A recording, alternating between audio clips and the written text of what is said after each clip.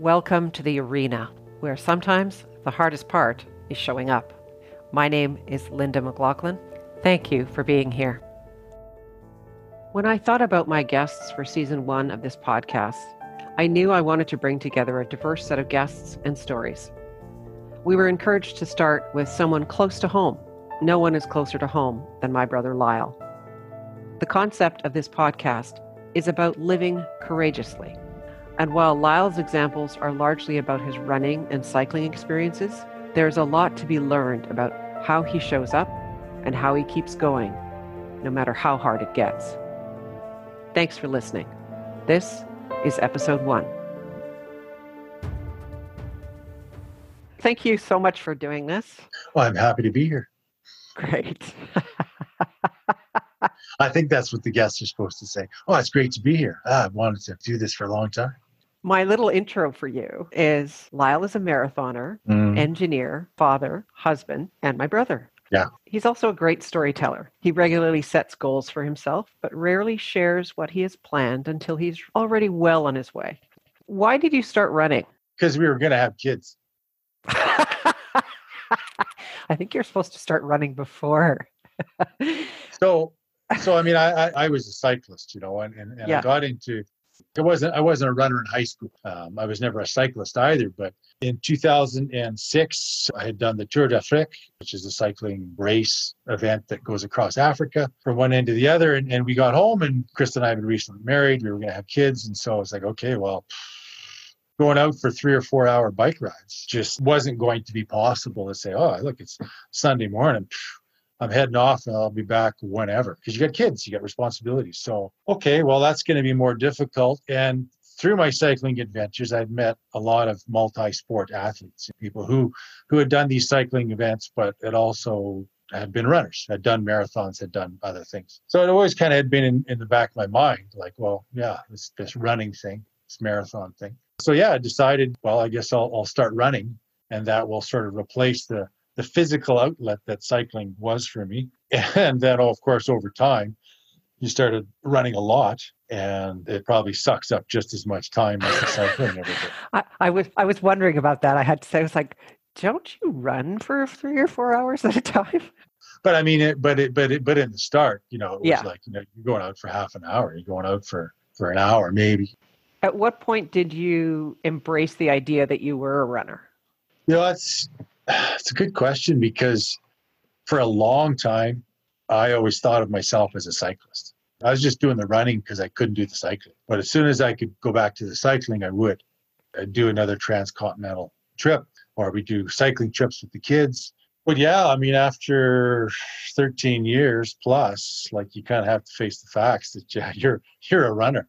I think of a lot of different stories, certainly some major races that you've worked toward. You mentioned Tour d'Afrique and being EFI every fucking inch on that bike and traveling across Canada. You've had many such adventures. Many of them required an ability to push past where you potentially thought you could go. What does living courageously mean to you? Yeah, I've done some stuff, some things that most people don't, but certainly lots of people have. But I kind of seek out opportunities. I seek out, I guess, ways of challenging myself. Part of it is just wanting to stay fit, but you have to have courage to do these things. You have to align your life and organize your life to do these things and have the courage to do that. Like, there is nothing easier in this world than sitting on the couch. That's just easy. And thousands of years of evolution have taught you that this is the right thing to do.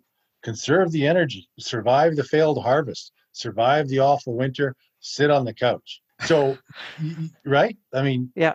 And this is why we put on weight, and this is why we can't lose weight. So you kind of have to have the courage to get up off the couch and go do these things, because the easiest thing is to do nothing. Living courageously, to me, it's just about going out and doing stuff to show for your day, to show for your year. At the end of the year, I can measure myself and say, I ran these races, I did these things. I sat on the couch and I binge watched something. I don't know if anybody really wants to measure themselves that way. And I'm not disparaging anybody. For me, I have to move. So How important is it to have those milestones a little further out to sort of pull you forward and keep you focused on the next thing? Because your current race maybe you had a lingering injury, or it wasn't the best time, or it was too cold, it was too hot. Those factors you can't necessarily control, but having something further out, how does that help? Well, I mean, it sort of guides the things you need to do between now and then. I'm as goal oriented or deadline oriented as anybody. I mean, for me, having those races or those goals out there are important. But I also, in particular in this time, you find yourself asking and answering that question, like, so if I don't have any races for the next 6 months or a year or 18 months, like, so why am I doing this today? Why don't I just do it tomorrow or the next? Part of it is there's other things in my life and other trips that, well, I got to do it today because I can't do it tomorrow. What I'm finding is a lot of the training that I put in that goes towards the race ultimately helps me with fatherhood, in the sense that, I mean, I'm 49 and I got a 9-year-old son. Well, I'm going to be pushing 60 when he's still a teenager. So if you want to do things with your kids, if you want to be able to kick the soccer ball around, you want to be able to ride your bike with them, you want to go on a hike or a canoe trip, well, you got to physically be able in good enough shape to do that.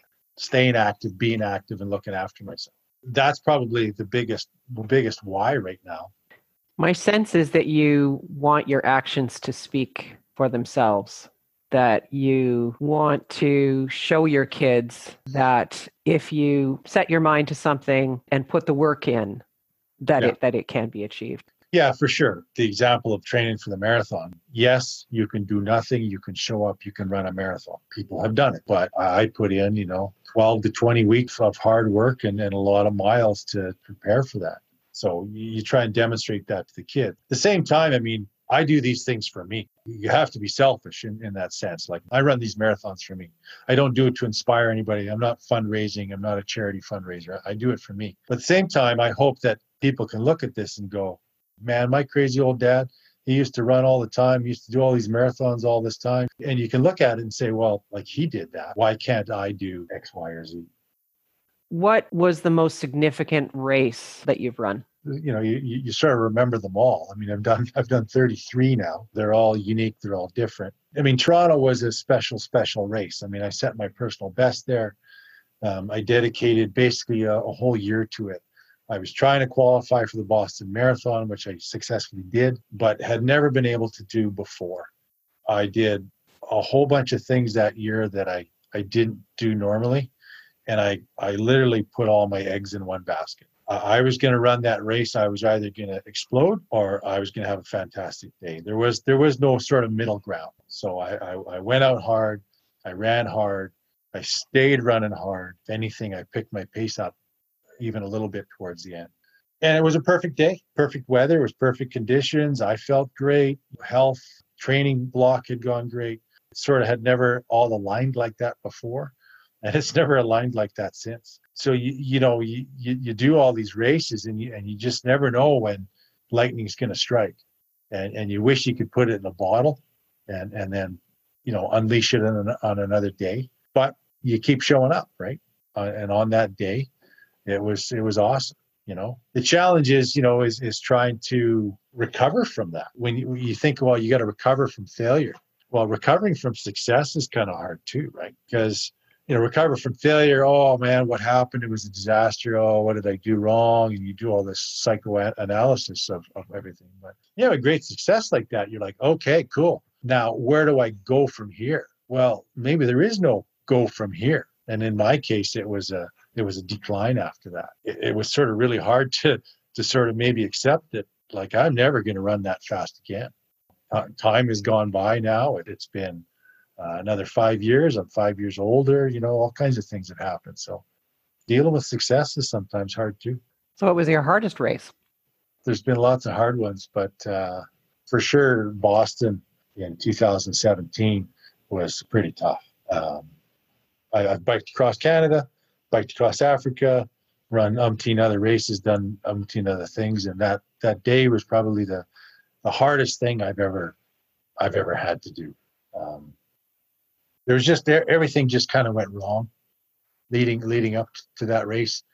As I said, Toronto was great, and then there was a decline after that. I tried to keep pushing. off of Toronto, and I ended up getting injured. And I've never really ever been the same since. I did get better by the time 2017 rolled around and things were rolling along really good. Training block was going great. And then I got injured again. Well, so I couldn't run. So I was going into Boston now injured and undertrained. And then, April 1st, my dad passed away, our dad. Mm-hmm. Now, we weren't particularly close, but I can't see how that helps you have a good race. Yeah, no kidding. There was all of that going on. We're there in Boston talking about planning the memorial service, which we did after the race. And then like in the days leading up to the race, I mean, I came down with GI distress. I had diarrhea and it was a hot day. I don't run well in heat.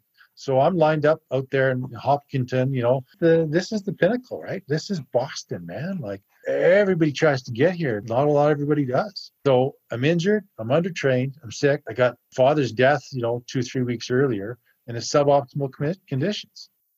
Okay, let's go. You line up in those corrals, there's 4 waves, and I was in the second wave. Second, or is there 5 waves? So basically, my wave takes off.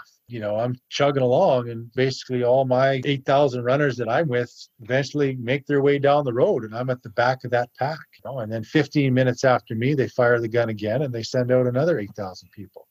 Well, they caught me, and they all passed me out there on the road. And the wave after that ended up catching up with me as well. So like, I'm not having a great day. And, you kept going, and it was my slowest finishing time ever by quite a bit, but you persevere and you keep going. There's certain landmarks on that race course that everybody knows about, the sit-go sign, Fenway Park, all these sorts of things that, you make a note of. I don't remember. I was just so locked in on the 3 meters in front of me that I didn't see this stuff. There's not a lot of turns on the course. I think there's about 4 or 5, but there's 2 right at the end, right on Hereford, left on Boylston, down the finishing straight. So coming into the finish, I had walked, a fair bit in the, particular latter half of the race, but I said, I got to run that stretch. Okay, cool. So I turn right on Hereford. I'm going to run this thing in. It'll be great. Krista and the kids had somehow, through all the traffic and the metro lines and the crowds, they managed to squeeze into the crowd on Hereford. And I didn't stop and say hello. I know why I didn't, but there is a photo of me taken by one of the pro photographers. And I'm looking across at them as I'm running because Krista and the kids are shouting, right? But I didn't stop because I wanted to run it in. I mean, I kind of wish I had stopped, but you run your race, you do your best. So I finished and I got to the end, and I had actually carried my phone with me that day, which again is a really unusual thing for me to do. Like, that's just extra weight. But because of everything going on, I carried the phone. So when I crossed, I was able to let everybody know, hey, I finished, I'm okay. And there was a text from Krista. And, the text was basically said, OMG, you're one tough bastard.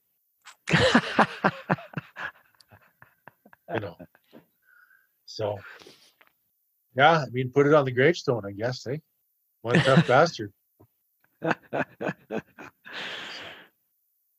yeah, I mean, that was a hard day. You run these races, you run the race alone, but nobody gets to the starting line without somebody else, without help, without support, without people. I've been fortunate that in quite a few of my races, I've had family there or friends there to cheer you on. Is there anything else that you'd like to share with me before we finish up? Your theme, is, the arena and living a courageous life. And I just say, you're capable of a lot more than you think. Everybody is. There is a litany of inspirational people out there that have beat addiction, lost weight, overcome whatever issues in their life and gone on to do things, whether they're physical achievements or just got themselves through school or raised kids or whatever. People are capable of quite a lot and more than they probably give themselves credit for. So have courage and get out there and get after it. Sounds good. Thanks, Lyle. Thank you for listening. I hope you'll subscribe wherever you listen to your podcasts and tune in to hear my next guest's coming out story and some of her wonderful spoken word poetry. Until next time, I'm your host, Linda McLachlan, in the arena.